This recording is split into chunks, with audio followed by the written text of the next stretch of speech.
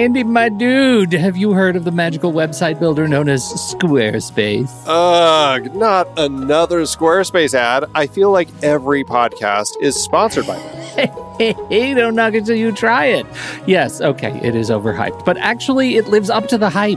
Squarespace is like a website fairy godmother. With a click of a button, your site transforms into a beautiful masterpiece. A website fairy godmother? That sounds interesting. What makes it so magical?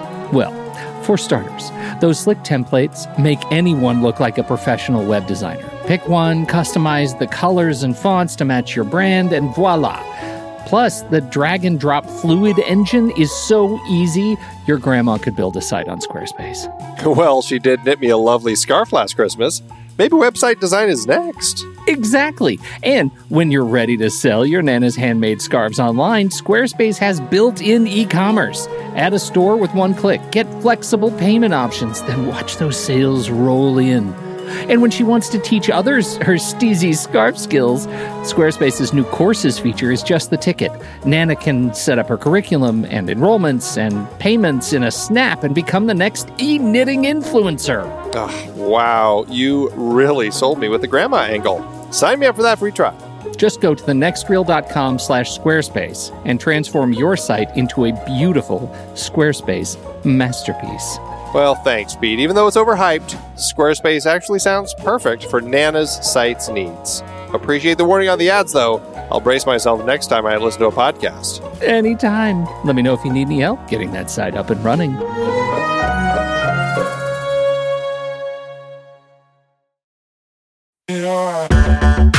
Andy, can you believe we've almost hit 700 episodes of The Next Reel?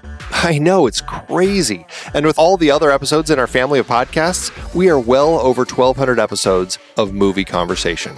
It's really pretty amazing that we've gotten to have these in-depth movie chats every week for over a decade now. And we couldn't have done it without our loyal community of film fans. Their support over the years has meant so much. For sure. That reminds me, we should give the merch store a shout out. Buying shirts from thenextreel.com/merch is a great way listeners can continue to support the show. Plus, they get to sport our great designs. Absolutely. I think sometimes folks forget we have a variety of shirts, mugs, phone cases, and more available. In fact, a great place to start is with a shirt sporting the Next Reel's logo. We also have that classic Fast Times Spicoli Surf School tee, or the weirdly popular Rusty's European Tour shirt. The one from National Lampoon's European Vacation. Why is that so popular? Search me, but we have sold a ridiculous number of those. I guess there are a lot of Rustys taking trips to Europe?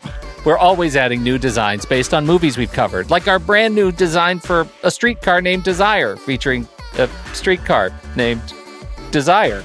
So if you want to rep your love of TNR and films, head to thenextreel.com/merch. Every purchase helps us continue to have these weekly in-depth conversations. So visit thenextreel.com/merch today. And as always, thanks for listening and being a part of the Next Reel community. We've got lots more great movie chats coming your way. It's showtime, folks. Enjoy the show. Welcome to the Saturday Matinee from True Story FM, our weekly show in which hosts from across the network gather to talk about news, reviews, new trailers, and the hotly debated Weekly List Challenge. I'm Pete Wright, and fresh from the mines, fresh from the factory of fun, it's Kyle Olson. Oh, is that where I've been? Factory of Fun? Okay. No, you got this fancy new day job, and now every time I talk to you, you're whipping something wonderful out, or flicking it on bizarre, screen. Yeah. Oh, it's fantastic. You come from the Cave of Wonders. And speaking of the Cave of Wonders, look, it's Ray Delancey. I'm the cute one.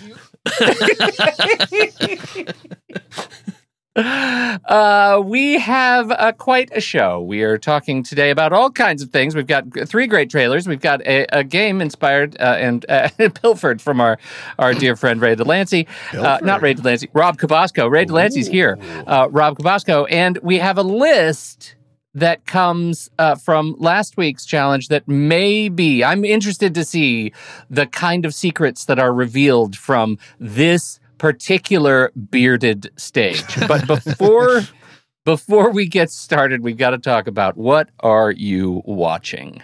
I particularly have been excited about Star Trek Lower Decks. Season 3 started last week. New episodes releasing on Thursdays. So as we record this, season 3 episode 2 dropped today. And I just watched it before we started recording here, and I was laughing so much at the exploits of one Mr. Brad Boimler. I love Lower Decks so much. Have you guys been watching Lower Decks? I would like to speak. Go ahead. Speak.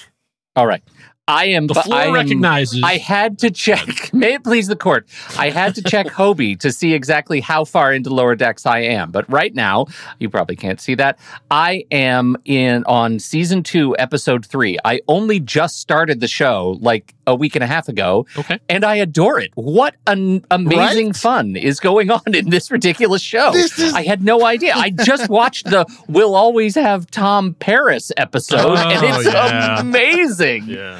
It is amazing. So I am so glad to be in the universe of people who know this show. I am watching it. I've seen every episode. I'm not quite as excited as you guys are because it still seems like it's finding its way. Like there's a really good Star Trek comedy in there and a really bad Family Guy ripoff in there, and the two of them are fighting. Okay.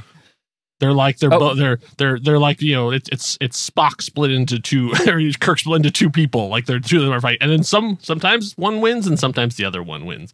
I get it. Pete, you're very close to approaching what I consider the worst episode in Star Trek history. Outstanding! It's coming. Really given me something to look forward to in season 2. However, I say, having seen the third season, I feel like now they finally know what show they're making, which I feel like in the first season they did not know really what they were. Yeah. And now they're like they finally settled down, and there are some of the best Star Trek jokes and references. Ketracel White Hot? Yeah! Come on! That is like 3 levels of hilarious. Oh my God, it's so good. Okay, I have to pivot though. Well, finish your thought, Ray. You were going to say something. I was just going to say, and in that episode, all the First Contact references specifically to Zephram Cochrane and the fact they brought great him back. James Cromwell, who came back to do the voice work for that. I know. They peeled him off of the counter and got him to come back and do the voice. Yes. That was a really, really topical reference. Somebody out there who's listening right now is high-fiving me through the internet. So that's right. We'll let that stay. What I have to know though is, because I know this has been on for 3 seasons now, but the one I finished immediately before this was Star Trek Prodigy. Oh. What is your take on Prodigy? I got about halfway through Prodigy and I sort of faded out. Is it worth continuing on?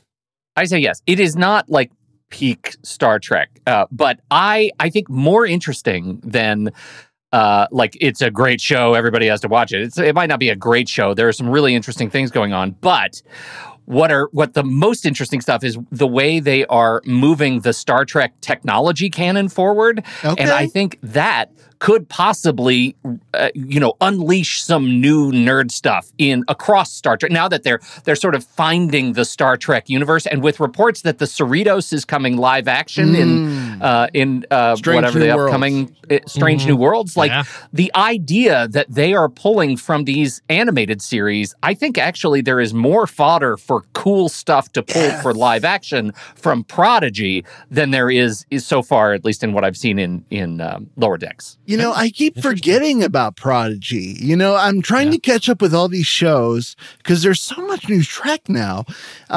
Prodigy in particular, I keep forgetting about, probably because it's a more kids-oriented show.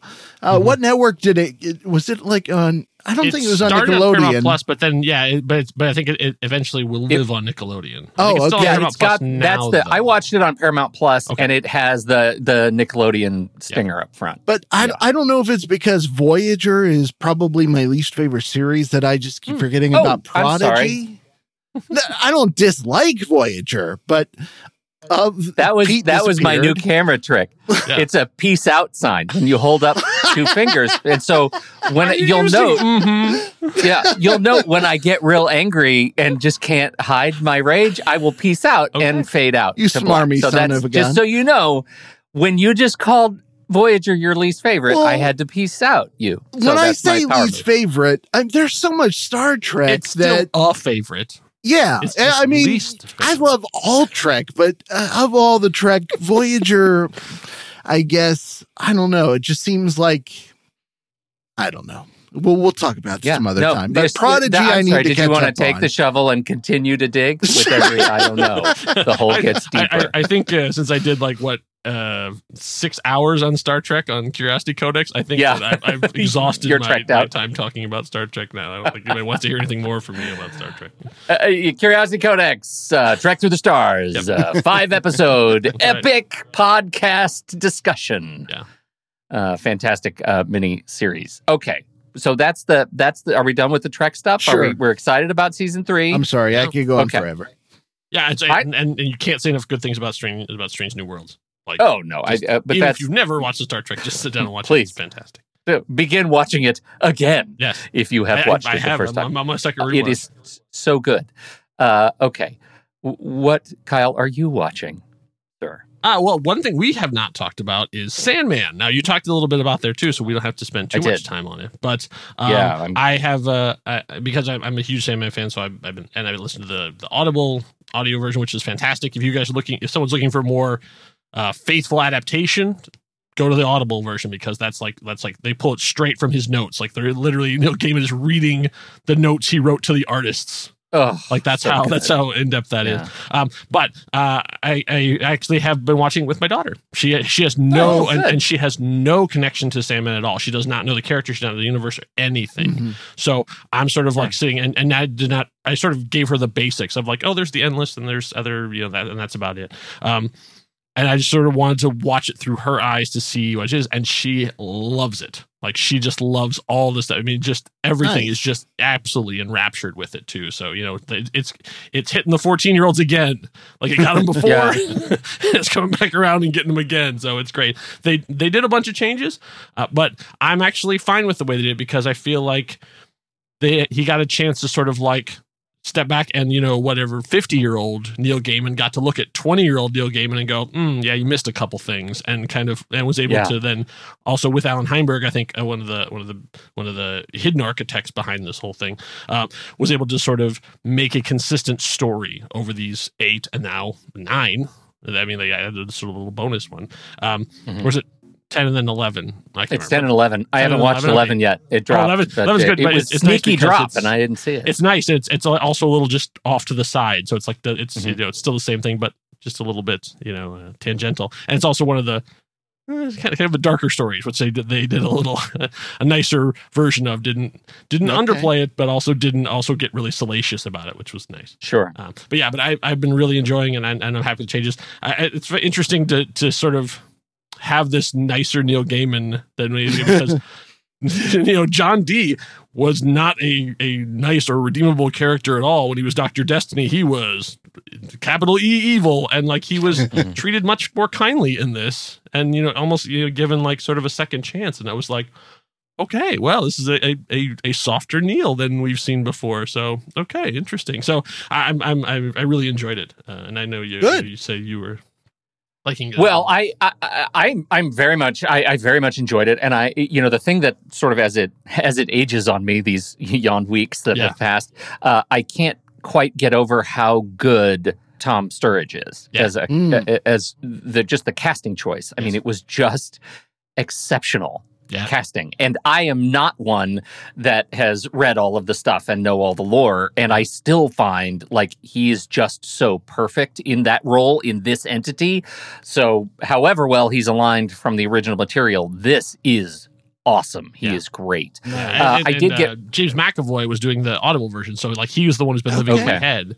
And so switching over and they going, okay, now it's sort of like, okay, now this is the thing. But the nice thing is in a sort of a nice nod, in the bonus episode, James McAvoy gets a voice. So like they actually kind of like gave him a little like, oh, you're still part of the show because you were sort of carrying it for this. Interesting.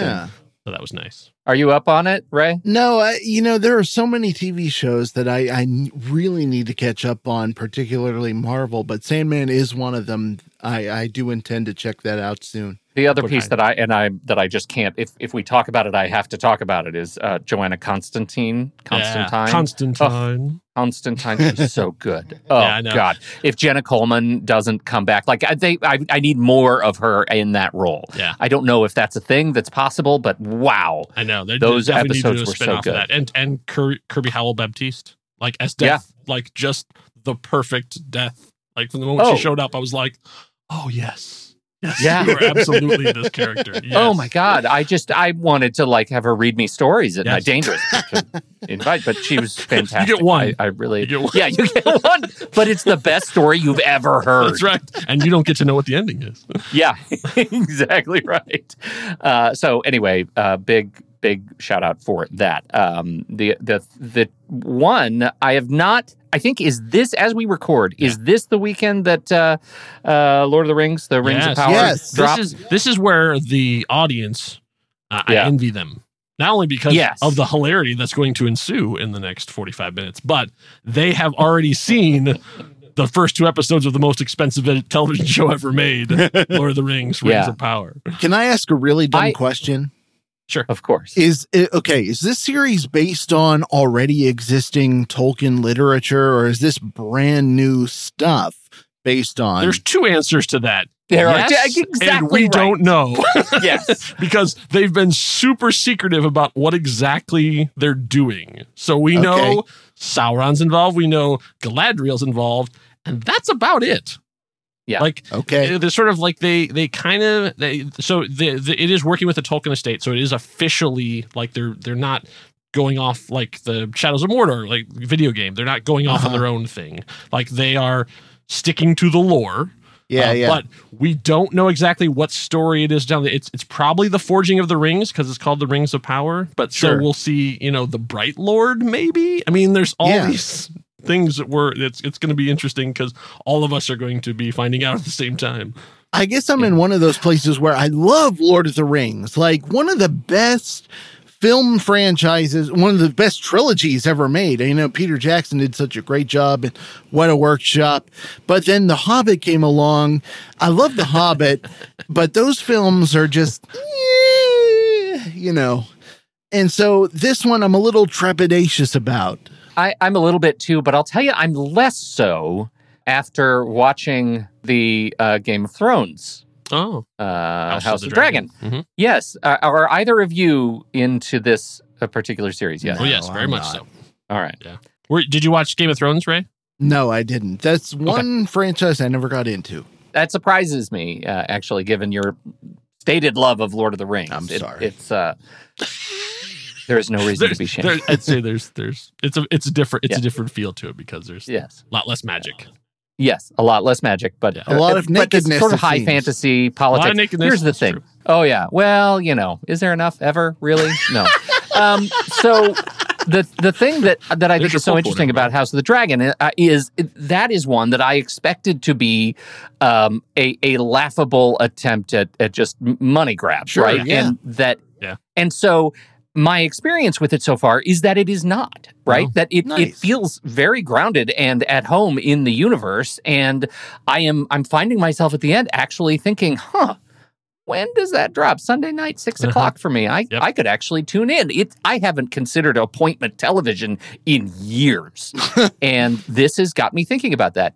If Rings of Power is the great competition to this show, House of the Dragon, then maybe they're going to be leveling each other up. They're certainly spending the money for it. So I'm actually curious about this whole ecosystem of high fantasy. Yeah. I'm really liking House of the Dragon so far. And frankly, there are actually dragons in it. And I love me some dragons. True. Like a lot of dragons. I say the positives, I think the two best things that House of the Dragon has going for it are Paddy Considine and Matt Smith. They are the engine that is running that show. Like everybody else is good, but like those two are just like electric.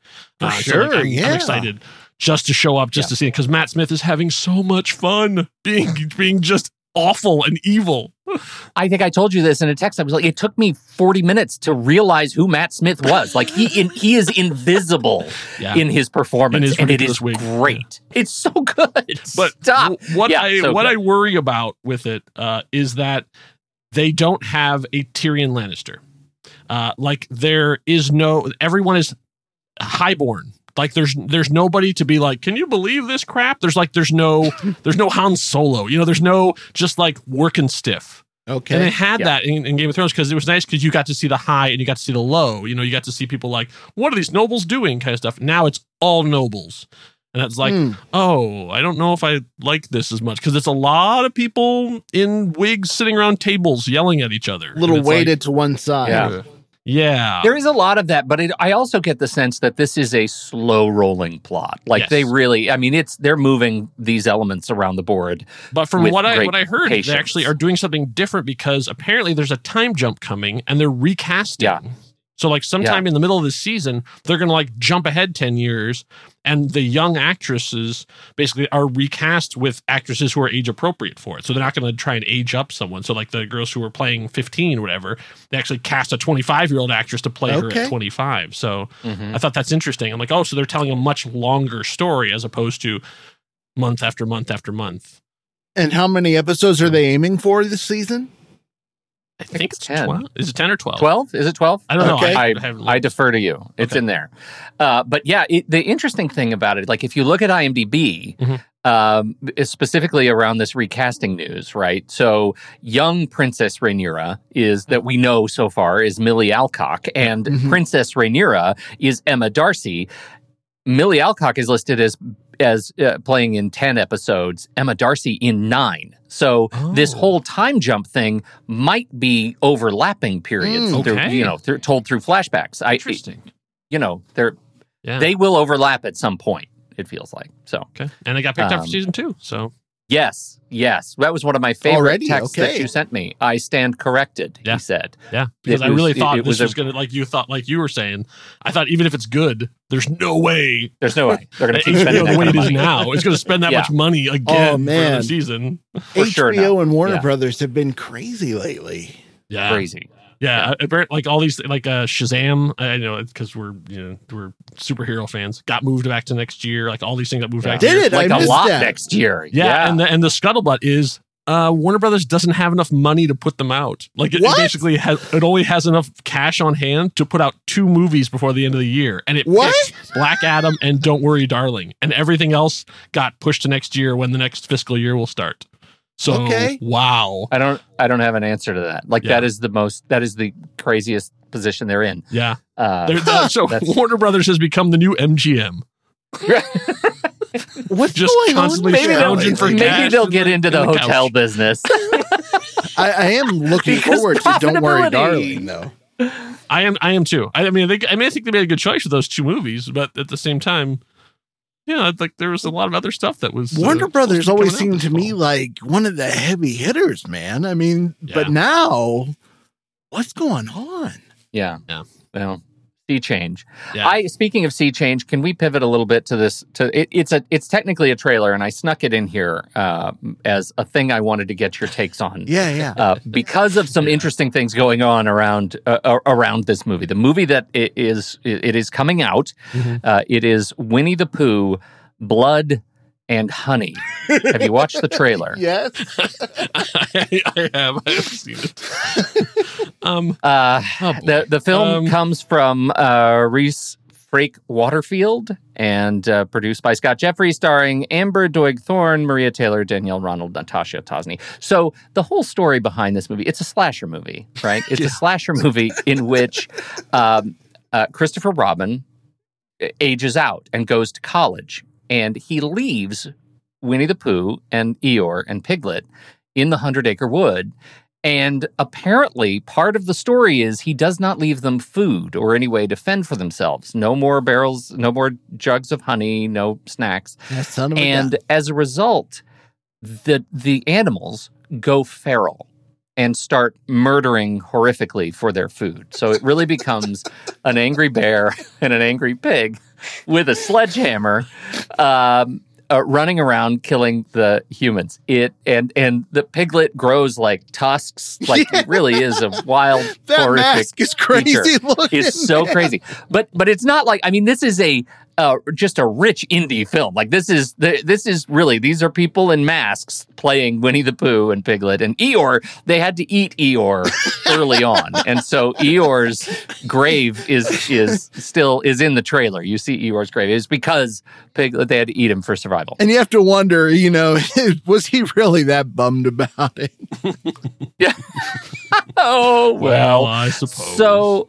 So the idea behind this movie came about really January, I think it was January 2022, when these particular characters fell into the public domain. Yeah. And thus, the Winnie the Pooh slasher movie was born. I am curious your take on it. And I know, Ray, as a lover of slasher movies, of horror movies like that, this has to be right up your alley. What do you think about doing it with Winnie the Pooh? Dude, I thought it was hilarious because before the trailer came out, they were releasing stills, from the movie that looked hilarious, like the buxom beauty in the hot tub or whatever, and behind her is the feral looking Winnie the Pooh, and it just looked ridiculous and wonderful at the same time. And then the trailer comes out, and all I can think is, why aren't people looking at more properties that have gone public domain and just doing completely ridiculous things with them? Because I don't know whether this is going to be good or bad, but I want to see it either way. Yeah, I've got really strong feelings about the copyright system and all that kind of stuff. And I know this is not really the place to get into how broken our copyright laws are too, but it was so exciting that things after I think it was 87 years, the first things entered the public domain.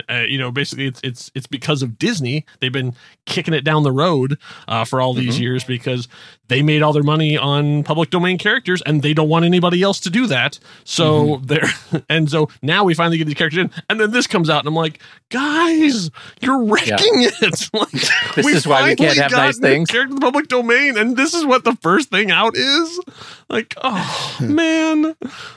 But this is what's great about public domain is you can do what you want with it. Now somebody else can come and do a soft, kind story with Winnie the Pooh characters, or do a Riverdale thing and have them as romantic leads. Sure, why not? That's what's great about public domain. I think I'm and that is the principal controversy of this thing, right? It's that that this is why we can't have nice things. These wonderful childhood characters for 100 years have come around, and the first thing you do is make this a horrific. What will the kids think when they see Winnie the Pooh and they really want to go see it, but they can't see it because Pooh has a sledgehammer? Man, you think this is great? Watch what happens in a year when Mickey Mouse enters the public domain. Oh, interesting, things right? Are gonna get interesting. Well, there's another one. I saw this and I thought, what is going on? Well, it turns out one of the principal characters in the Winnie the Pooh 100 Acre Woods was Tigger, who is not in public domain yet. Correct. What would Tigger have done in this movie? Yeah. Okay. Tigger, the sequel is, it's got to be Tigger's Revenge. Tigger's got to go crazy. So I'm in favor of it existing. I'm in favor of this stretching the legs of public domain, but I'm not blind to the controversy. Right, I absolutely see it. Have either of you guys seen the Christopher Robin movie that Disney released? I haven't. I did. Yeah, I did. Was it? I mean, what was that like to you? It was pretty good. I mean, nobody was murdered by a nobody rogue. There was no murders, and also no hot tubs. So I mean, really, what's the point? Right. It was basically like a lot of Disney live action stuff. It was fine. The on-screen character animation was phenomenal, but the story was just like Christopher Robin comes back to is basically they're trying to do Mary Poppins with the Winnie the Pooh thing. So he's grown up and now is a sad businessman, and his friends go, we need to cheer him up, and they sort of come back to life or to come find him again to try and make him happy again. But now he's a serious businessman and he can't have stuffed animals around, and what are we going to do? And I say in that respect, it's more like Hook. Oh, right? I would say Hook is right in that same thing. I was thinking Mr. Banks. That's a good comparison. Yes, I totally get that. But that actually Hook is a really good thing because it's mostly dour. Yeah. With just Yes. like little characters running around in like a overcast, rainy London, serious like job. Yeah. There's a lot of like business, and yeah, I think, Ray, you could look at that. Like, you probably don't need to go see it, but you could look at that and see this movie, Blood and Honey, as made in response to that. Like, would say Christopher Robin that would be a grows great up and film fest. Play those back to back. Yes. Okay. Yeah, I think that would be fantastic. So, well, having that's seen Blood and Christopher Robin, do you have faith that Disney could keep something decent going? Or do you think that going public domain, letting other people have their shot at the property is a better move? Oh, I think competition breeds innovation. I mean, like I think that's great. How many Sherlock Holmes have we had? You know, like yeah, you know, right? Not enough, sir. Right, Never enough. Like, there's this whole thing of like Warner Brothers gets to choose like who is Superman right now. No one knows. But at the same time, if Superman was public domain, then we could be having all sorts of different interpretations of it too. So I mean, like that's what's fun about this. I think that's it. I think these characters dropping into public domain will largely make Disney less interested in them and might actually, who knows, force a little bit of more creative competition in the space. And I think that's an interesting thing. Ray brought up a good point though too. And I'm going to see how to test your knowledge, Pete. I feel like in like the late 90s, there was a period where, because there was a drought of characters, all the studios turned to the public domain to see what they could have. And that's why I feel like that's where League of Extraordinary Gentlemen came from. And there was all these Tarzan reboots. There was like everybody went, oh, I don't want to pay any creators anymore. And they all turned to see like what characters were old. Dracula, what characters were old enough that they actually had it in the public domain and they could use. And that we got a slew of projects that none of them which were very good, if I remember. Am I misremembering? You're probably right. I think you're right. And there were these like League of Extraordinary Gentlemen is like the peak that you bring up, because obviously, it was like, I know it's a comic book. I know it's written by Alan Moore, but he was using characters that were specifically public domain, so that he could do that. Yeah. So I think that's really interesting, but I think that is exactly why we're not going to see the same kind of thing. Like, I think they're going to be shooting for original IP because their characters are dropping into public domain, because there's less utility in them for the profitability. They don't own them. They can't own the entire market spectrum of an individual character anymore, right? And so I think that's the thing that might satisfy Zaslav, for example. Like, Zaslav's law is own everything, make it profitable, and efficiency. So, hey Pete, can we talk about trailers? I would love to talk about trailers.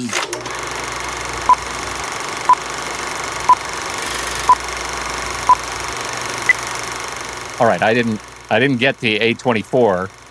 Oh, wait, the A24 was first anyway. I know, and also rated R, which doesn't Ray have the trifecta? Well, what are you doing? Not everybody could be. You forgot how to play the game. You forgot how to play the game. I did. I should have waited, but I didn't want to be too much of a jerk, so I just submitted my trailer when I did. But I'm so glad about this trailer. I'm so glad it exists. Please, what are we doing? So my trailer is for the movie Pearl, which is a prequel to a movie that came out earlier this year, X, the horror movie, written and directed by Ty West.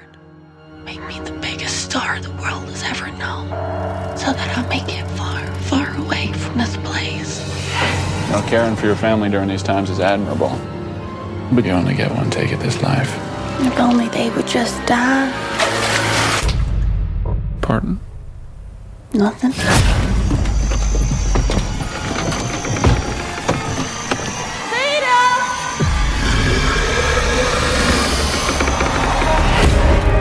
I want to be special, dancing up on the screen like the pretty girls in the pictures. I will not let you leave this farm again.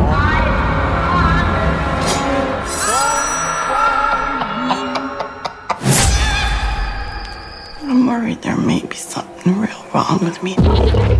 Rumor has it they only take one gal per town. We're looking for someone with X Factor. Has to be me. How about a film nobody else has seen? Is it legal? Will be eventually. I'm aware of it, but I have not seen it. The porn shoot. Porn horror movie. Yeah. Right. Yeah. Okay. This is the prequel to that. Yes. So that movie really made an impact on the horror genre, I think I could say. And I think it's tremendous that the prequel is coming out the same year that X is coming out. I mean, both were shot back to back, but the fact that X came out earlier this year and Pearl is coming out this month just kind of blows my mind, because I'm thinking about other movies that were shot back to back. You know, on the Next Real Main show, you guys are talking about Back to the Future. Back to the Future 2 and 3 were shot back to back, but they didn't come out, this close together. I'm really excited about this. Pearl tells the story of the old woman that you see in the movie X, who was also, if you didn't know, if you saw the movie X, was portrayed by Mia Goth, who portrayed one of the younger characters in X. And this tells her story, the old woman's story. I am really excited about this trailer. I'm really excited to go see this movie. Ty West with X. It's at the same time, it's such a callback to earlier horror movies and such a new kind of thing. But it's such a callback to films like the Texas Chainsaw Massacre, but it's doing new things. It was just such a good movie to me. It was one of the best movies of the year to me. I think second to Everything Everywhere All at Once. But what did you guys think of this trailer? I didn't know what I was watching when I started playing it. And so I'm not going to admit how long, but there was a period of the trailer where I thought this was a biopic for Minnie Pearl.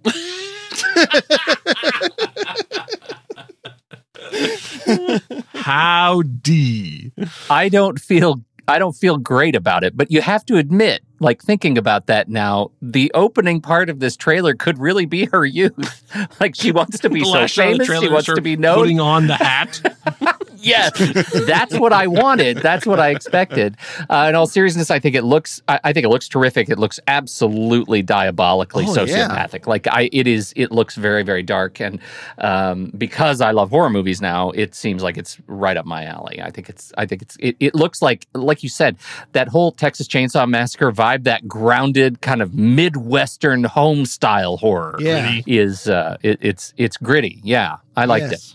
Yeah, I was amazed that I thought when it came out it's a prequel thing, and I was like, oh yeah, like they announcing that it's gonna they want to make that movie, and then all of a sudden the trailer came out, and I'm like, wait, the other one just hit Blu-ray, that movie's 6 months old, and they're already they've already shot it, it's ready to go. That blew my mind that they were so confident that they had it, because we've seen major studios with major releases who are 3 or 4 years, then you'll get another one. And it's these guys are nope, you're going to love it. Here's the next one. You're going to love this one too. Or Warner Brothers, you'll never get this. That's right. Actually, it reminded me, and this is where I dropped some film lore too, because I remember there's 2 movies that were shot back to back that had nothing to do with each other, except that they were all made by the same people. And that was Smoke and Blue in the Face. They both came out at the same time. I actually remember saw them back to back, like a little film festival thing, and that was fascinating to see same filmmakers, same actors do 2 completely different stories that they basically shot at the same time, and unrelated. It wasn't even like a Tarantino thing where they're interrelated. Nope, totally different stories, same sets, almost same location. So it's fun to see when they let filmmakers they have enough confidence that they just you know what, we liked what you did so much. Do that again. We know, we believe in you. Go ahead, do it. Yeah, and you know what? When X came out, and Mia Goth in that movie completely sold me on her ability to, as an actor, lead a movie. And seeing what Pearl is, I am all in on this, and I cannot wait to see it. Yeah. When does it come out? It comes out in theaters the 16th of September. Man. Can't believe it. All right. Keep that X universe rolling. Right? All right. What do you got, Kyle? All right. Yeah. We're shifting gears dramatically. Yes. Even though. Really that much? Well, kind of. Even though I can guarantee you that Ray will be front row center at both of these when they drop, because my trailer, it's a little bit weird. Put it in. I'm tired of people thinking I'm some kind of joke. Your dad and I agreed it would be best if you just stop being who you are and doing the things you love. My whole life, all I wanted. I'm afraid we found your son at a polka party. Is to make up new words to a song that already exists. Oh, well, you should do that then.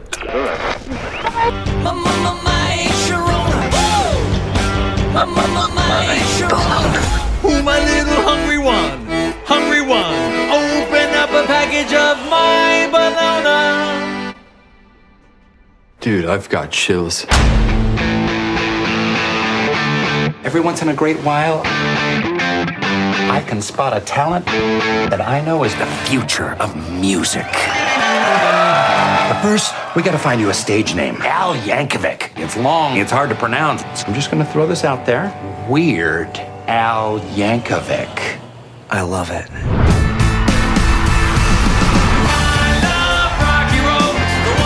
Weird Al has taken the world by storm. Do I know you? Madonna, I was wondering if you were going to do a parody of my song, Like a Virgin. I'm curious, is that song autobiographical? Yes. Except for the fact that I've had a lot of sex. Name me one creative genius that doesn't have a checkered past involving alcohol, That's the medicine. and drugs. I think Madonna's a bad influence on you. What? No offense. I'm a train wreck. My parents wrote me off. I pushed away my band. You're all just a bunch of normals. I'm the weird one. You gotta take care of yourself. I saw in you something special. An artist with something to give to the world. In front of all the billions of people watching around the world right now, all I want to say is be as weird as you want to be. You will never find true happiness until you can truly accept who you are. Thank you.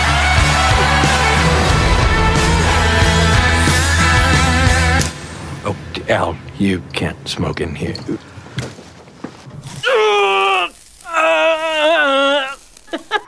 I totally deserve that.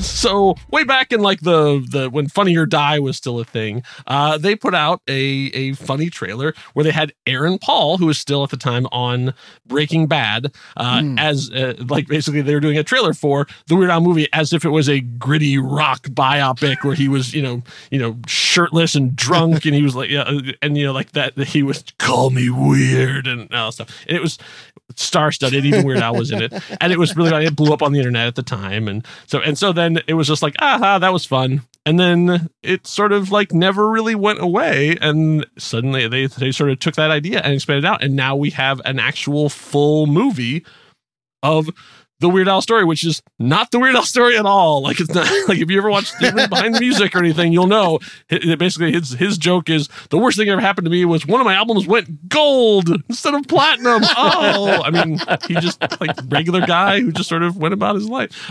But this is a completely ridiculous parody of biopics, and just the fact that he's dating Madonna in part of it. I mean, yeah, I there's a couple things to love about this. One, Daniel Radcliffe. Every choice this dude makes, it makes me more excited. I love where his career is going and where he's at in his life. The fact that Weird Al is singing all of the songs, they didn't try and cover it like he and he's in the movie.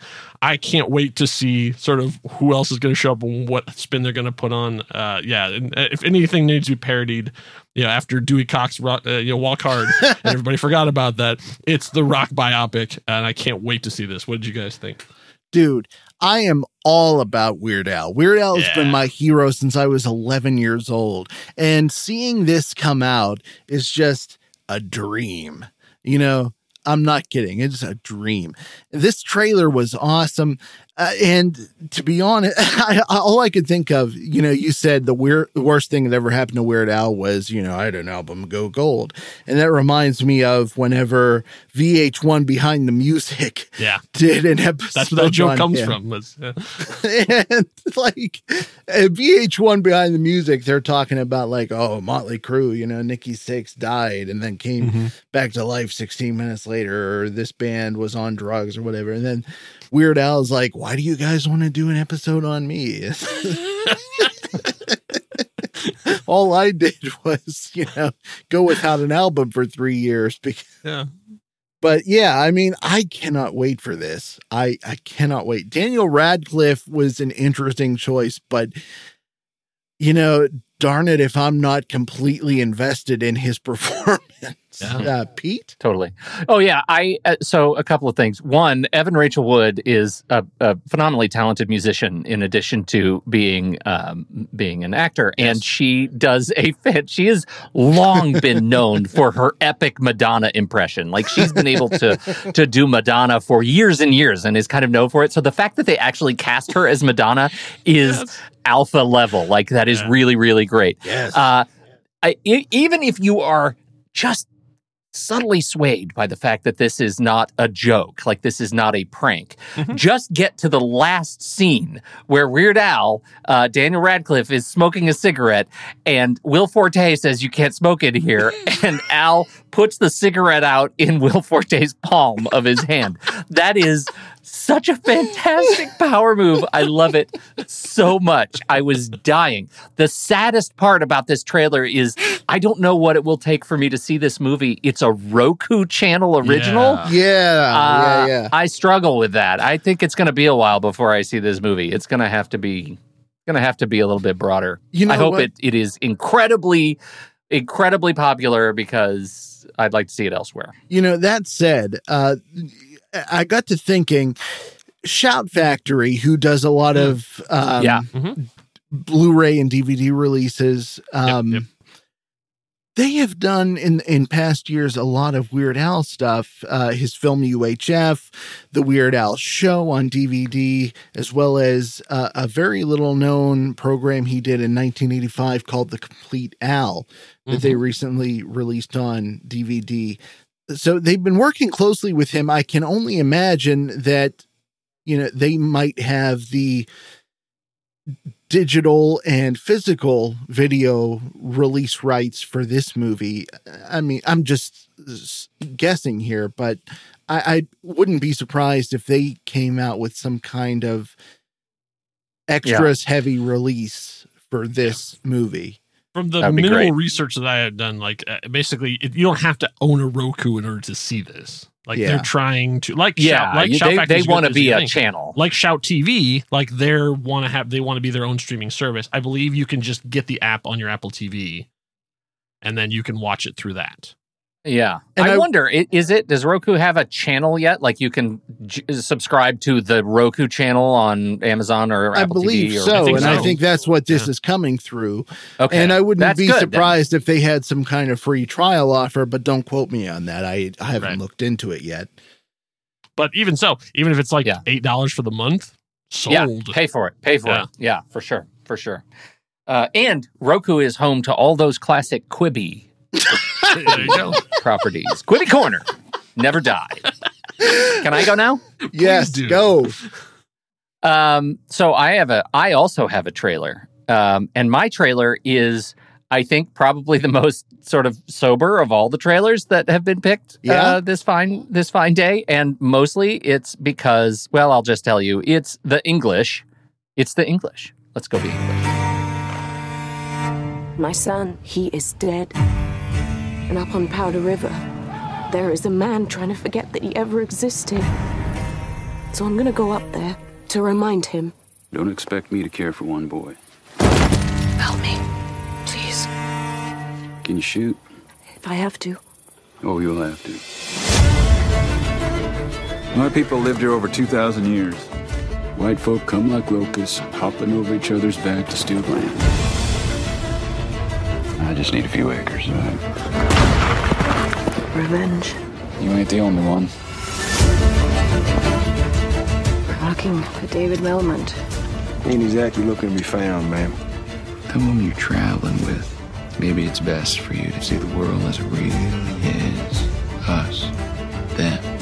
I got a knack for survival. Nice country. You're gonna win. You can't fight fair. You want to have some fun? I am in, I think Emily Blunt has made the transition to me across the transom of being a name that I will just watch. I will just watch when Emily Blunt does a thing now. And I think that might have happened back around the edge of tomorrow, but certainly, I find it difficult to find choices that she makes that are questionable. And this looks like just a wonderful Western. Follows a woman as she seeks revenge on the man she sees as responsible for the death of her son. She partners with a Native American, and they go about their ways of, rending violence across the countryside. It just looks dirty and gritty, and it is a series. Okay. Yeah, it is a series. Emily Blunt, along with Chask Spencer, Stephen Ray, Kieran Hans, Rafe Spall, Tom Hughes, like Toby Jones, our man Toby Jones. Yes. Yeah. I guess you guys have been talking a lot about him in the Marvel movie. So much Toby Jones. He's just in it for the science, y'all. He's just in it for the science. So I think this looks like a potentially a fantastic episodic Western, and we don't have a lot of those right now. So I'm curious what you think. Very interesting premise here. I mean, specifically because I really didn't think the Western genre was something that was going to be popular enough to be made these days, but I'm wrong apparently. But we'll see. Yeah, I guess we'll see.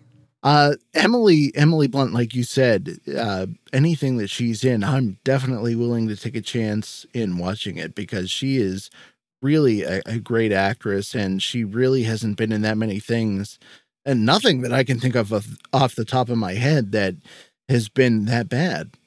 Well, Gulliver's Travels, but that wasn't her fault. Well, you just said if there's a shiv to stick in the gut, and she's more than willing to go. Look, contractual obligations, people. What are you gonna do? Like, right? It was interesting to me as I was watching it that it was the English. So what my assumption was that she would be playing the English, like the English woman.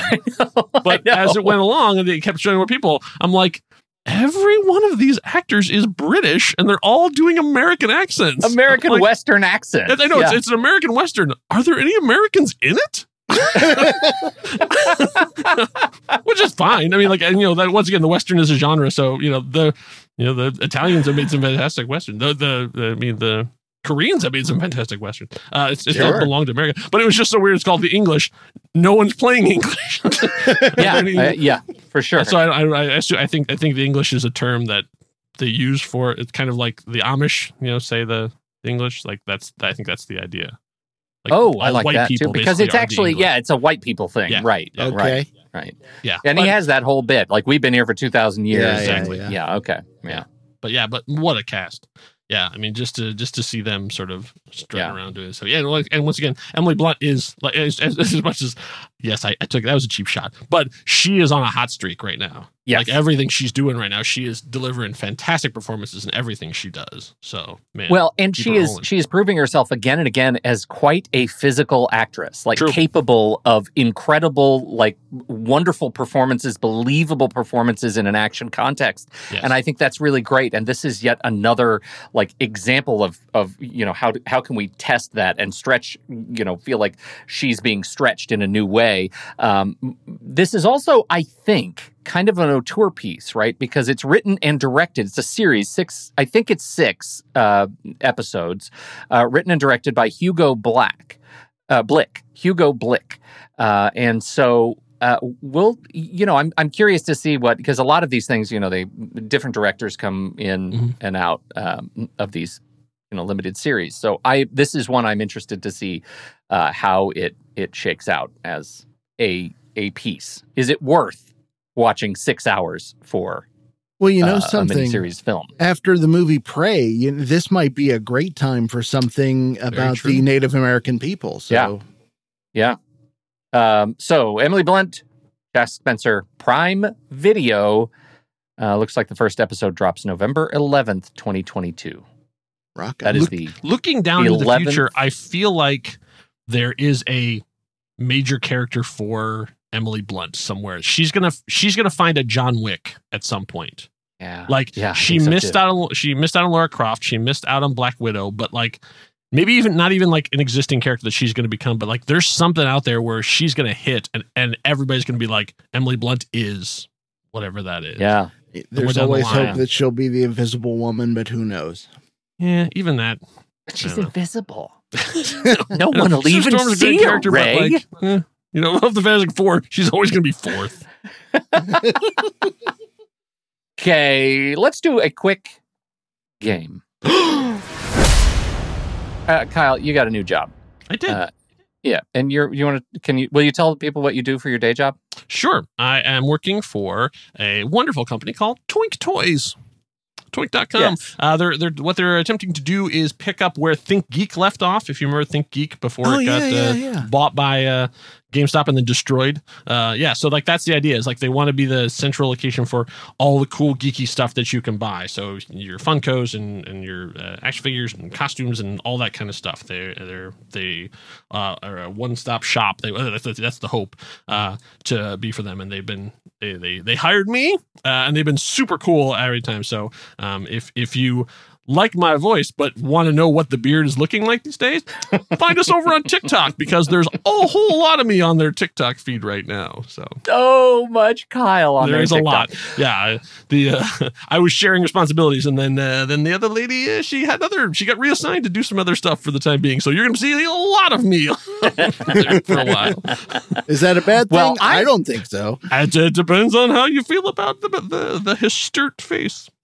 I am very excited about that, and it gets every time I think about it. I think about one of my favorite tours of moviedom that was brought to us by Rob Cabasco. That, of course, is Rob's movie merch madness game. Oh yeah, in which Rob lists movie tie-ins, toys, and propaganda, and you have to say which one you think is fake. And so close your browsers, no cheating, no looking. This is a cooperative game, which I think makes it harder. And I'm going to have 4 brief rounds, and each round is just one thing. So it's really maybe one round of 4 tries. Okay. Because it turns out there are so many movie props and tie-ins that you can get. Legit, it's amazing. So we're going to start with, we'll start at the very beginning. Round 1. Letters to E.T. This delightful 1983 book collects real letters written to Steven Spielberg's extraterrestrial itself, praising its joyful spirit and hope for peace. Letters to E.T. A book. How about the C-3PO tape dispenser? Your favorite golden boy sits astride this standard 3M tape roll as if on a recumbent bike, offering you just the right string of sticky stuff from right between its legs. Anything yet? Pretty excited about that one. How about do you love rats? Do you love the movie Rats Night of Terror? Then why not play it on your ColecoVision? Worst video game tie-in ever? And how about 300 leather briefs? For just $95, you could have all you need to go peak Spartan. These leather briefs are designed to complement any washboard stomach. Letters to E.T., okay. C-3PO sexy tape dispenser. One of these is a Pete Wright original. One of these is false. Okay. I happen to know the first 2 are real, Ray. Well, I'm almost certain I've seen the C-3PO tape dispenser, which is kind of disturbing to see, but yeah. Yeah. It's rats or briefs where we're at now, I think. Yeah. Agreed. I don't remember. I guess rats. I don't remember that name. I don't remember that movie as being a real movie. I assume it is, but I had not. It is a real movie. Real movie. It's a real movie. Sure. Yeah, I mean, I'm sure they did. Yeah, there was a time. You remember there was a time where all I was movies thinking had about movie Willard tie-ins. and Ben. And the two of us need hurt no more. Yeah, as popular as I wish you were watching live stream. I almost got a was, spit take because suddenly Pete realized that I was quoting the song, the love song to a rat, sung by a young Michael Jackson. Oh my! As popular as 300 was, I would not be surprised if that was a real thing. I'm really leaning towards the rats, but I defer to your good judgment because you definitely would know more about this than I would. Yeah, and I mean, I would assume because it was a Warner Brothers movie that there would be a ton of merchandising tie-in for 300 and stuff too. I don't know if the official briefs. I know they had costumes, and there wasn't a whole lot to costume. So, yeah, if your instinct says rats, then I say embrace the rats. So yes, we think that the rats are the fake product in this thing. You're absolutely right. Rats is fake. I have lost. Let's see. How will I do round 2? You don't challenge. I move into a bit of a food bender here. So now we're going to transition into food related movie tie-in products. Okay. And I'll start with the Thing Burger. Denny's take on the Fantastic Four from 2015 might just taste better than the film on which it was based. Get ready for that distinctive orange Thing sauce. The Thing Burger. Teenage Mutant Ninja Turtle pies, your favorite vanilla pudding power, fresh from the sewers, targeting your mouth. That's a real thing. I have seen those. Damn it. Jurassic Park dung bars. These oat and chocolate chip nut bars are modeled after a hearty Triceratops movement. Roll up your sleeves and start snacking. And of course, Shrek Chop. Adorn your fries with blastin' green or fiery red Shrek tie-in ketchup. Yeah, that's real as well. I think it's the Jurassic Park one because I think as obscure as it is, I think that the Thing Burger, because I say if you had said like McDonald's or something, I would have been like, yeah. But when you said Denny's, I'm like, oh no, Denny's would absolutely do that. Like, Denny's did it, and not only attention at all. You're absolutely right, and it's got like I think it's like covered with the bun is covered with cracked cinnamon sugar, and so it looks like and it is orange like snack sauce of questionable origin. But Denny's is also this one I didn't actually use. This is they had the entire Hobbit Middle Earth menu. That was essentially second breakfast. Yeah, it was second breakfast. And so it was just this massive pile of food that looked like, and it looks exactly the same as the Thing Burger. Everything is the same as like orange sauce, but with eggs. They had a lot of it because for some reason the Thing Burger didn't take off as much as they wanted to. So. Right. How about this? Round 3. However, you're writing on the get your hands in this or whatever for the Jurassic Park one was pretty good. Thank you. Dig in. I appreciate that. Very roll nice. up your sleeves and dig into this dung bar. Yeah. That's pretty good. McDonald's Naughty Green Pork Burger, red and blue buns. What do you think of? Wait for it. Nothing? It's Angry Birds. That's right. It's the Angry Birds McDonald's burger tie-in. That's one. How about this? Sex in the City juice bar. As a tie-in for the latest, or for the first Sex in the City film, these pop-up stands appeared across Midwestern cities, dressing up downtown with a taste of Manhattan. The catch? All of the juice orders were served in cute little wine bottles. What a great way to get kids to drink fruit. Number 3. Jar Jar Binks.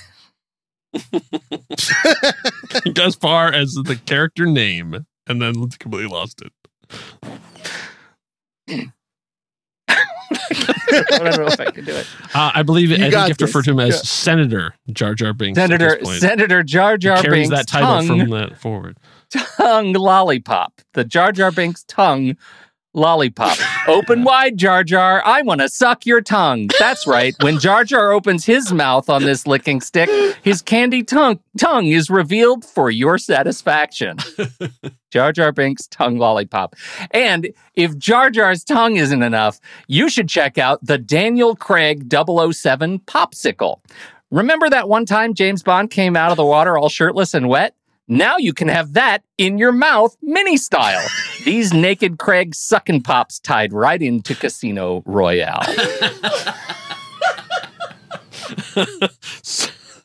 I want them all in my mouth, Pete. I know for a fact that the Jar Jar tongue is real because I distinctly remember that particular product. Me too. I'm pretty sure the McDonald's one is also real. It's so I'm thinking that it's the 007 one because James Bond is they're not great with the merchandising. So I'm thinking that as well. The James Bond one is the Pete Wright original. All right, put one on the board for Pete. Ooh, that's right. It is a Del Monte Daniel Craig 007 shirtless naked popsicle. Wow, you can suck it. What is the juice one? Was the fake one? It was the Sex and the City juice bar. Really? That is hey, kudos to you because you did a great job of selling that, sir. Yeah. Thank you very, very much.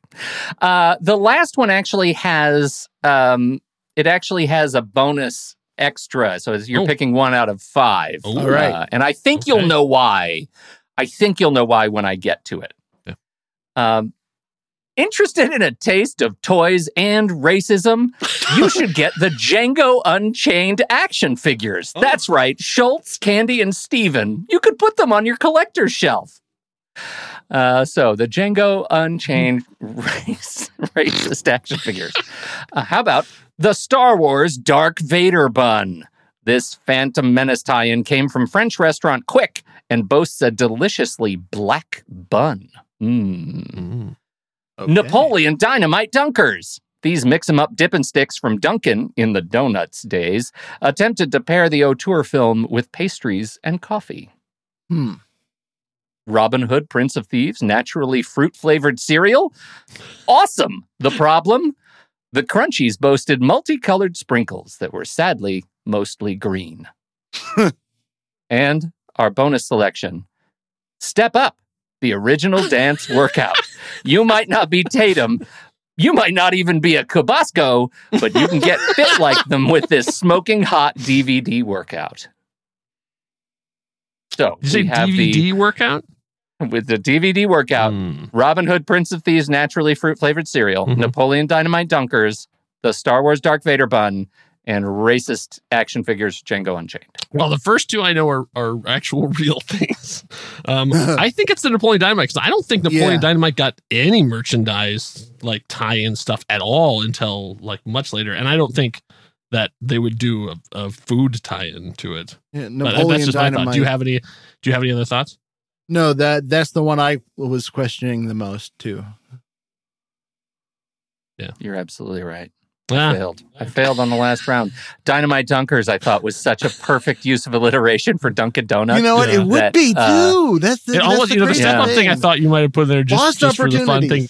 When you said it was a DVD thing, I'm like, were they still making DVDs for workout stuff at that point, or was it just online? But then, dude, they're always making DVD workout stuff. I suppose.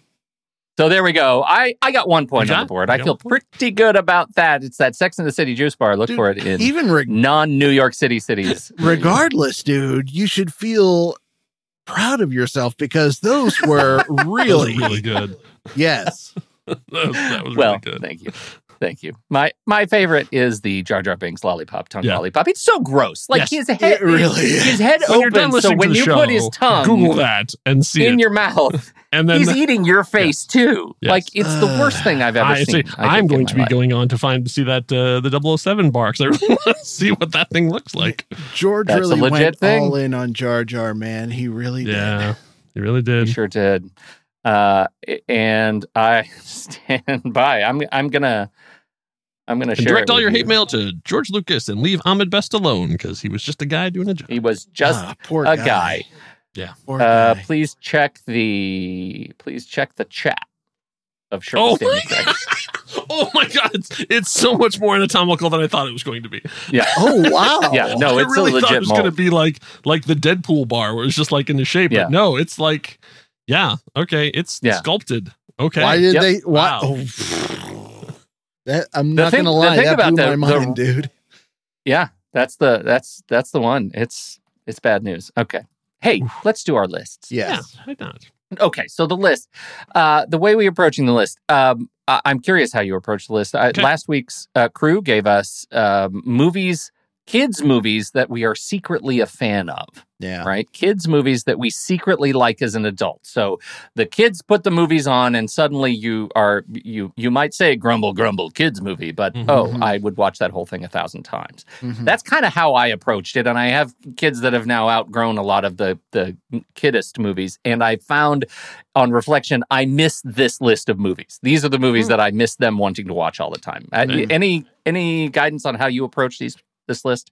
You know, the only thing I can say is when I first heard about this list, I initially thought cartoons, and I was a little trepidatious.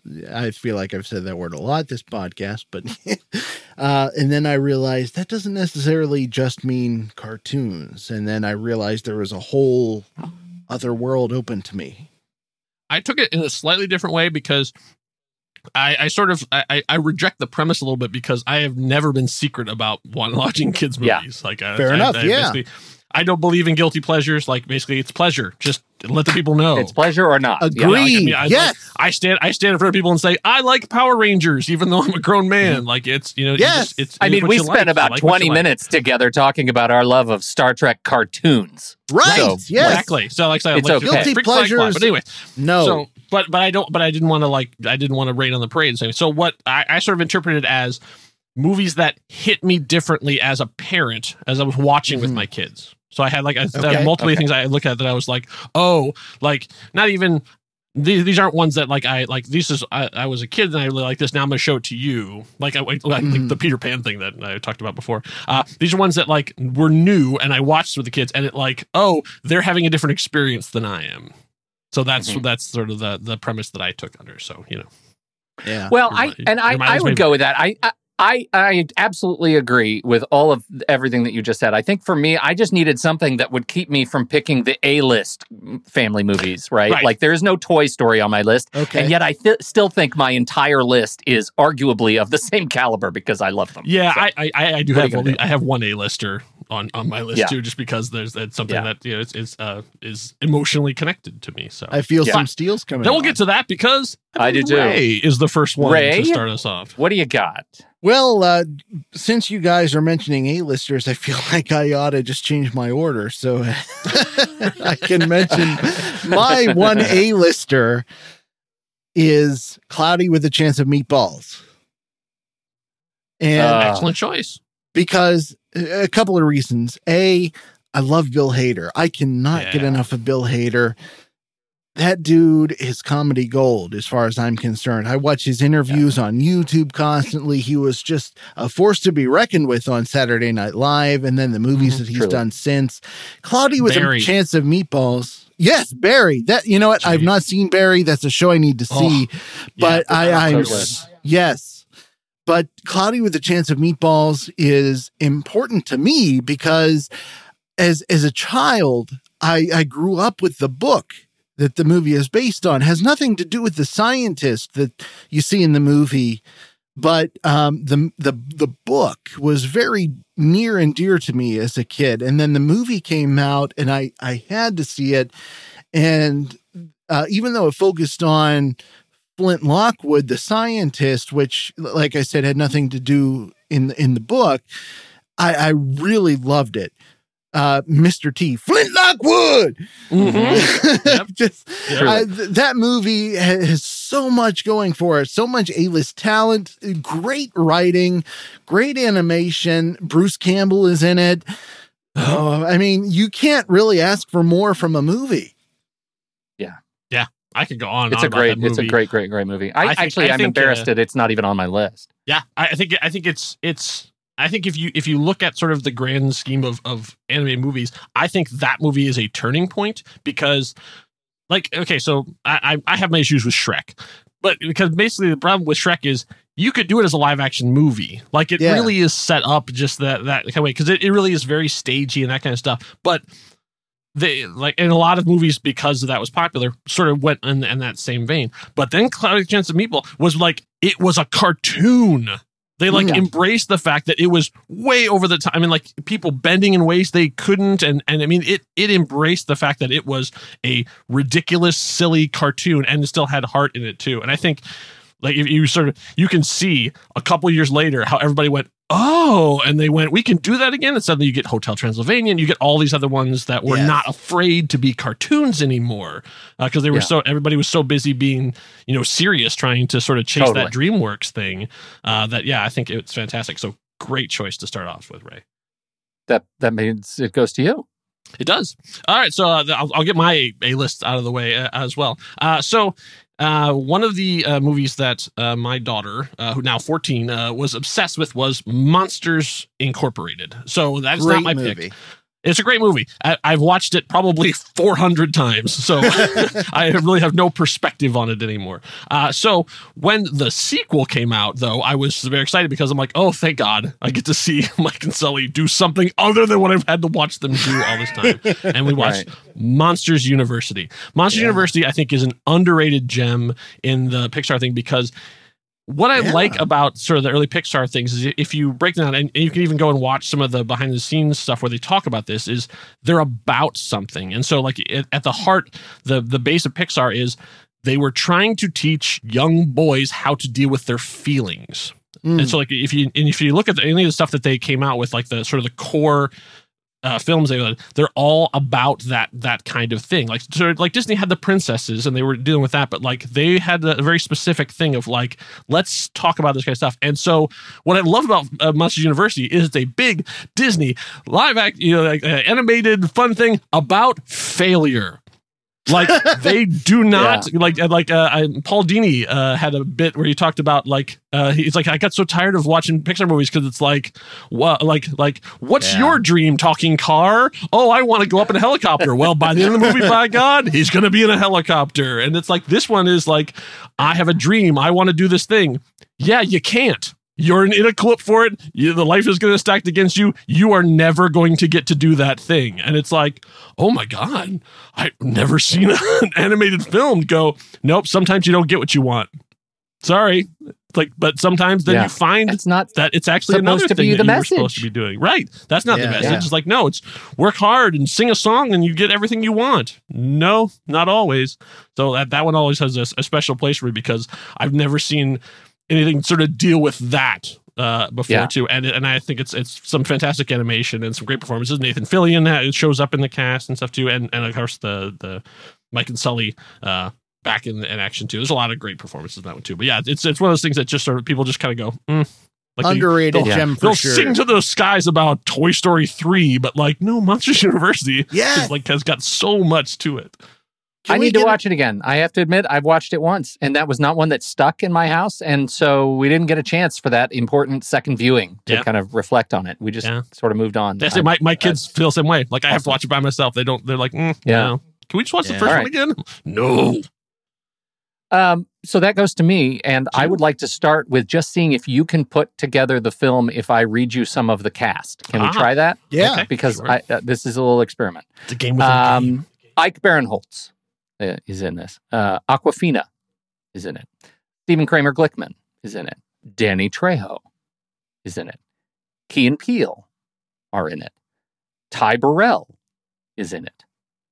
And here we get to some of the big ones. Jennifer Aniston, Katie Crown, Kelsey Grammer. Anything yet? I haven't a clue. No. If you don't get it on this one, you're not going to get it. It's Andy Samberg. I have no idea. Junior, the movie is Storks. Oh, I Storks. Adore this movie so much. I adore it. I adore it. I adore it. I adore it. It is so fun and funny, and those voices are incredible together. There is a Stephen Kramer Glickman plays Pigeon Toady, and his search for Andy Samberg and this missing baby, sniffing the baby powder. Like that's a line we use in my house all the time to this day. We haven't watched it as a family in many years, but it just doesn't lose its luster for us. The fact that Key and Peele play wolves called Alpha Wolf and Beta Wolf, I think is just too on the nose. It is fantastic. And we are all unabashed Sandberg fans. Yeah. He is just a fantastic comic talent. Also was in Cloudy with a Chance of Meatballs. Yes. Yes, he was. He wasn't right. The guy who was the baby. Yeah. Yep. So love it. Love the magic of it. The taking on this sort of family story by really leaning hard on the mythology of storks delivering babies. I thought was just it was just fun. It was just super, super fun. So we loved it. Great. I've never seen it. My daughter tried to. My younger tried to get me to watch it a number of times, and I was like, no. Ass. Oh, it's lovely. Now maybe if I offer it to her, maybe she'll be like, "Yeah, finally." Yeah. Well, if Pete says so, I definitely got to watch it now. Yeah, it's so fun. All right, that's mine. Storks, back to you, Ray. All right. Well, this is one I don't expect many people to pick, but I know Pete knows that I love this movie. It is from 1948 from Disney. It's kind of a musical anthology of sorts, and it is a film called Melody Time. Oh, wow. Okay. Yeah. So if you're unfamiliar with this movie, it is kind of, so in 1948, it's kind of like a contemporary, they did a bunch of skits basically based on contemporary music in the day.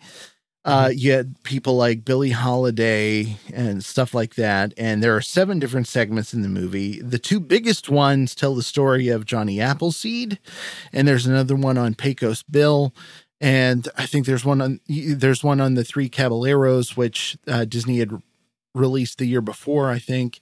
But it's such a great movie musically. It's got the Flight of the Bumblebees. Yes, the Flight of the Bumble Bumblebee. Boogie. It was fantastic. Yeah.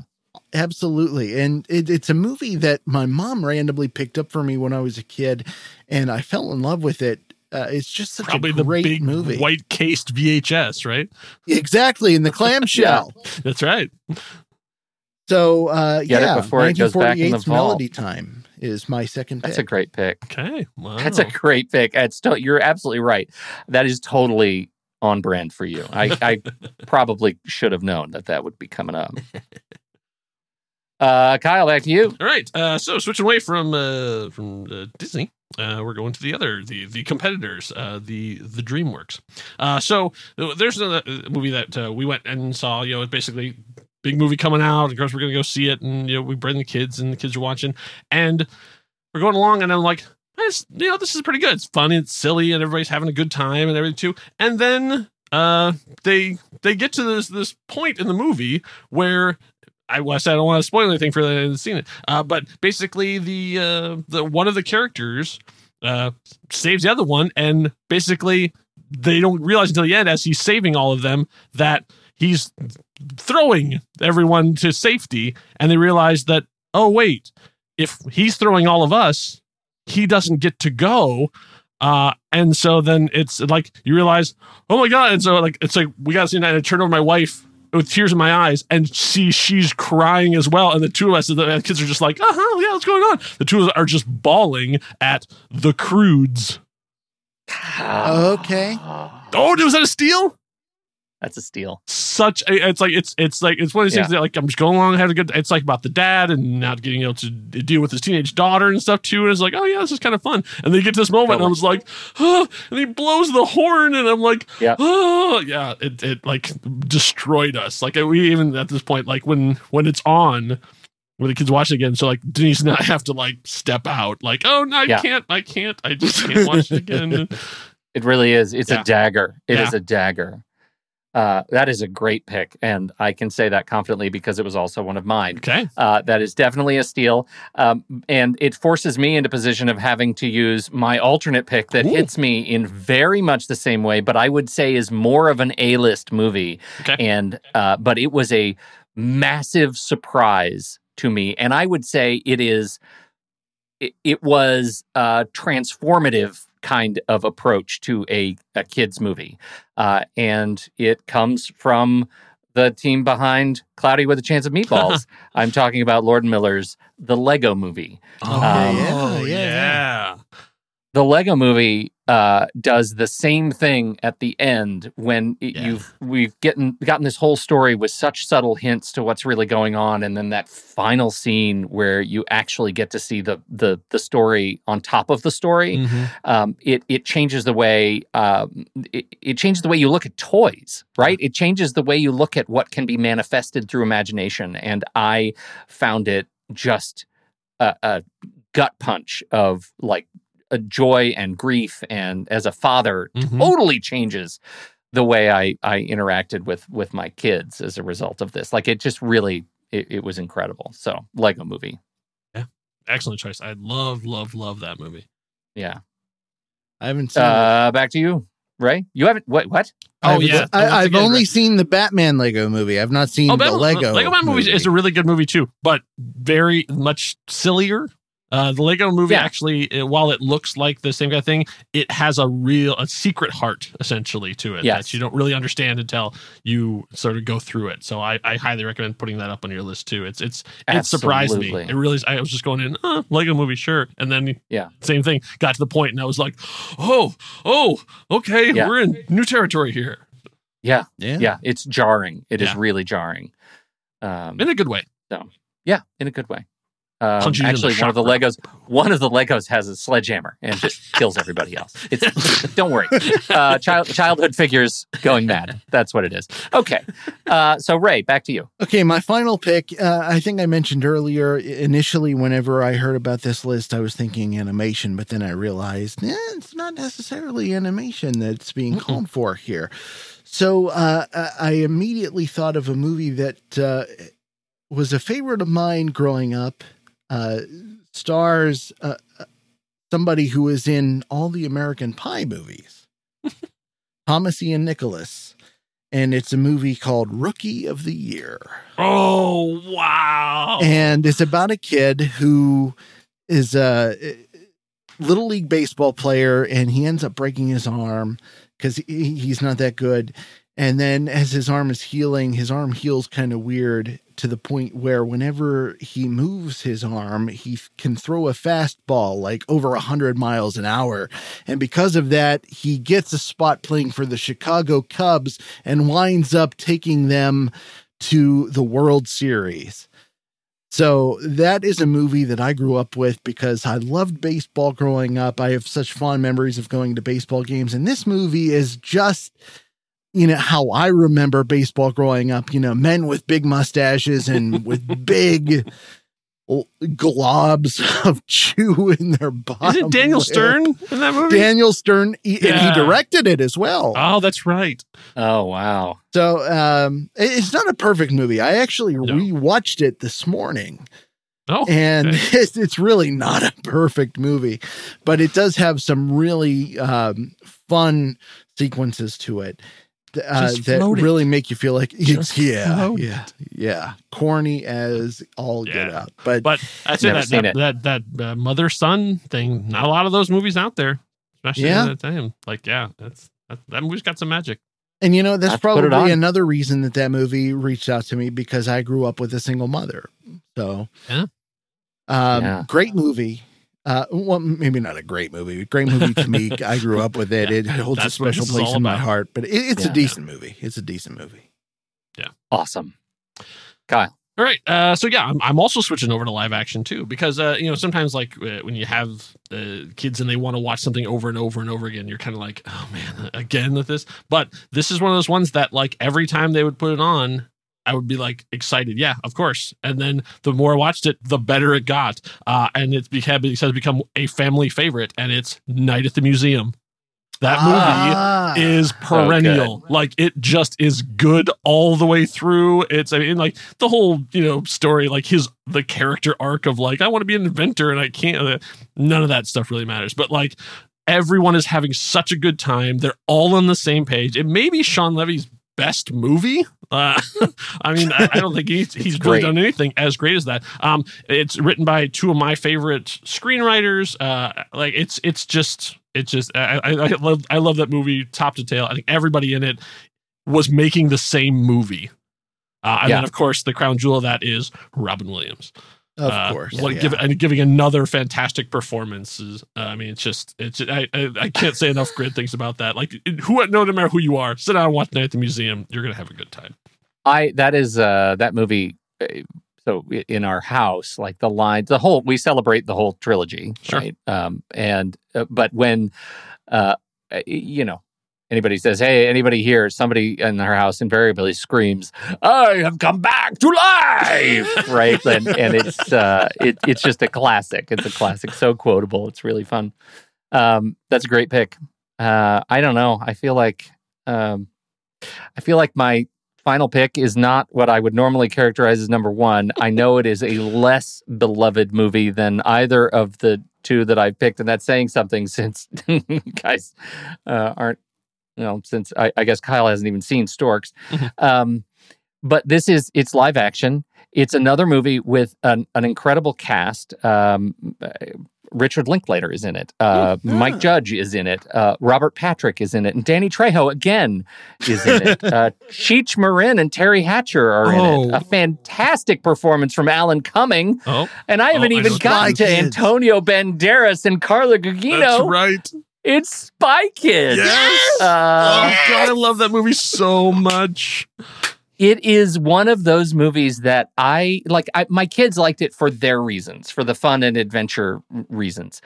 I liked it because at that point, I was already a Robert Rodriguez fan, and I was blown away by the exuberance of his filmmaking, right? Yeah. By just how incredibly innovative and excited he was about making crazy playtime stories that were just like this is the ultimate example of a yes and movie. Like if I've ever seen one. It embraces every decision completely, wholeheartedly, and we just around here love it. We love what it was.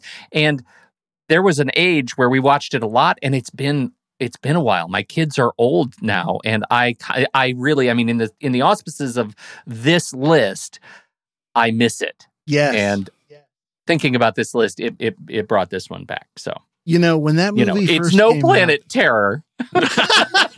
But then what is? Right. Sorry, Ray. No. When that movie first came out, I was fairly young myself. I was preteen, going on teen. I forget exactly what year that movie came out, but I remember specifically being titillated by the line, "Holy shit, talkie mushrooms." Yes, totally. That's another one we do all the time around here. Mostly when we're actually cutting shiitake mushrooms.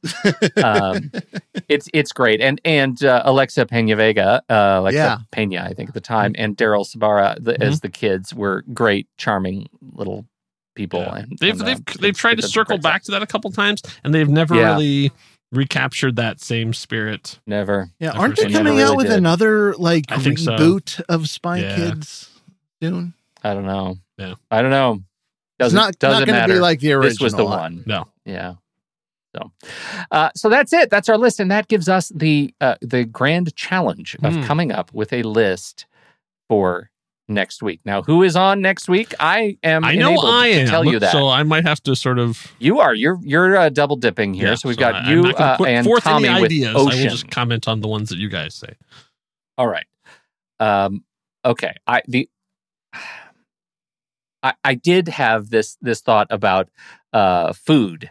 Movies that celebrate great food. Okay. So Ravenous and Texas Chainsaw. And, sorry. Is that too much in my head? Sorry about that. Yeah.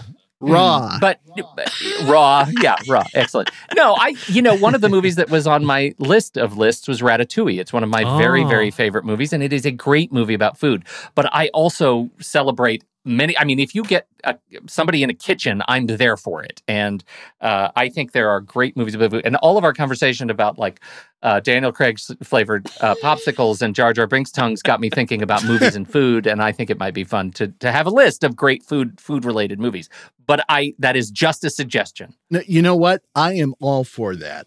I think that sounds phenomenal. What about movies you would want to have for dinner or something like that? Like a dinner party you'd want to go to or something. Okay, That's an interesting concept. Keep thinking about that. I'm sort of thinking. I'm like. It seems like with the original thing, like always steers towards the same kind of movies. Yeah.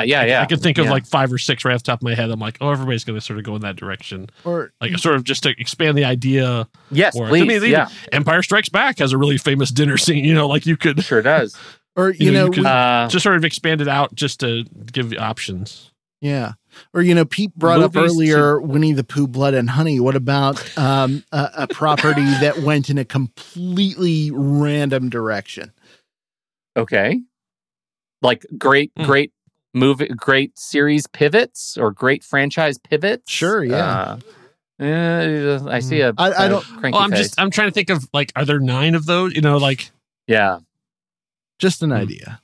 Good question. I think I wasn't trying to shut you down, Pete. I was just trying to like sort of widen. To be honest, I liked Pete's initial idea the best, personally, about food. Mm-hmm. Movies to dine by. Yeah. Oh, okay. That's a great way to put it. I like that. Then you can do your food. You can do your Empire Strikes Back. Yep. So but you better not, because that would be cheating. Right. Doesn't have to be about movies to dine by. Awesome. That is next week. Dine hard on the show. Dine hard. It's all the movies have nothing to do with food, but they must be presented in pun. That was amazing. I love it so much. All right. Hey, thanks, guys. This was fun. An exuberantly long Saturday matinee. Sure. I hope you got all your dishes done and the vacuuming this week, everybody. Thank you so much for listening. I hope your commute was free of a-holes trying to cut you off. But mostly that it was long and encumbered, so you could get through the entire episode this week. So thank you, everybody. Ray, what are you up to this week? Got anything to plug? Not really, no. Pass. Okay. We're off season. Pass. Kyle, what's coming up? The New Curiosity Codex should be dropping here soon. So continuing our discussion with Mandy Fabian. And so right now, if you've been following along, you can go to justplusnone.com and you can see the trailer. You can see the pictures, all that kind of stuff. So, if you wanting to know all these things like I was, what does the movie actually look like? And what do these people look like? You now can see that out because the full trailer is up there. So you can check it out at your leisure. And then when we know where it's going to be, you can actually see the movie, then we will let you know. But right now, it's in that weird middle space, Love it. I'm so glad the trailer is out. I have not even watched the trailer yet. I didn't even. This is it. This is the news. Is broken. So I think about 2 episodes from now, you'll get to hear me talk to her about having seen the trailer. The next episode that drops, you'll hear her talking about making the trailer, but I hadn't seen it at that point. So that's coming down the line too. And awesome, Pete. You and Andy are talking about some pretty cool stuff on the main show. Yeah, weird. You're in this weird independent thing now with these obscure movies that no one really knows little much movies. About. Little some weird movies, dark incest movie, right? That's what John Mulaney explained it to me. My opinions changed on Back to the Future Part 2. Let me tell you that. I fell in love with that movie because of hoverboards when I was a kid, and hoverboards don't work on water. It turns out hoverboards say, you got to have power! And so, we're doing our giant franchises as we are talking now. We're about to record our episode on Back to the Future Part 3. I'm having a ball with our franchises. Mostly the Paddington movies are fantastic. That's the big lesson. I really have to watch those. Oh my God. Yeah. They're so good. That's Capaldi, right? Peter Capaldi? Ben Whishaw he's in it. Oh, okay. But Whishaw is the voice and he's just heartwarming, and they're beautiful little movies. Part 2 is better. Brendan Gleeson has a big part in the second one, right? Oh, he sure does. They go to prison, and it's just fantastic. So what Paddington can do in a prison, it'll change your worldview. So later on down in this series, you're going to be doing both of the Peter Rabbit movies. Is that the impression I'm getting? No, it's not on the list. Stop talking. You're not. Quit. No, we're actually not. We've done our family, and now we're going at all John Wick from here on out. Oh, okay. All right. Good. Personally, I'm looking forward to Slumber Party Massacre, but Yeah, I knew you were. In fact, I think we put that on the list and said, can't wait for Ray to see this. That's just, that was it. He'll be in the comments. We're very excited about our series. Check that out on the main Next Reel show. Thank you, everybody, for hanging out. Don't forget, you can become a member and support the show. What you get longer ad-free ad-free episodes. That's fun. You get to hear what goes on at the beginning and the end of all these crazy episodes, which is great. We'd love you to be a part of that. And don't forget, if you're wondering what movies we're going to be talking about on the Next Reel, you can head over to our Letterboxd channel. Letterboxd is the very, very best a social media network for movie lovers. You can track the movies you're watching. You can track the movies you want to watch. You can write reviews, read reviews, interact with other movie lovers.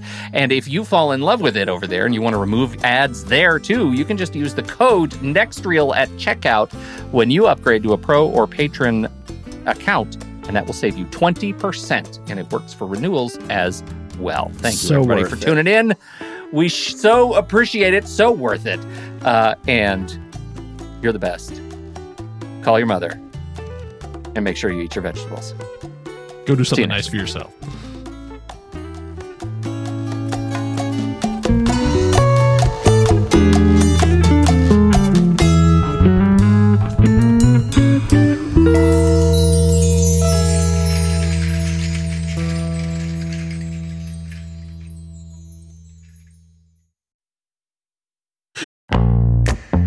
I love the conversations that so many of our hosts have had on their shows. Steve and JJ on Trailer Rewind, Ray and Ocean on Silver Linings, even Tommy's short-lived No, Wait, Hear Me Out. And so many films they've discussed started out as a book, a play, or even a TV series. Well, now you can support our whole family of podcasts by using our new Originals page to buy the original source material used to inspire films covered on our shows.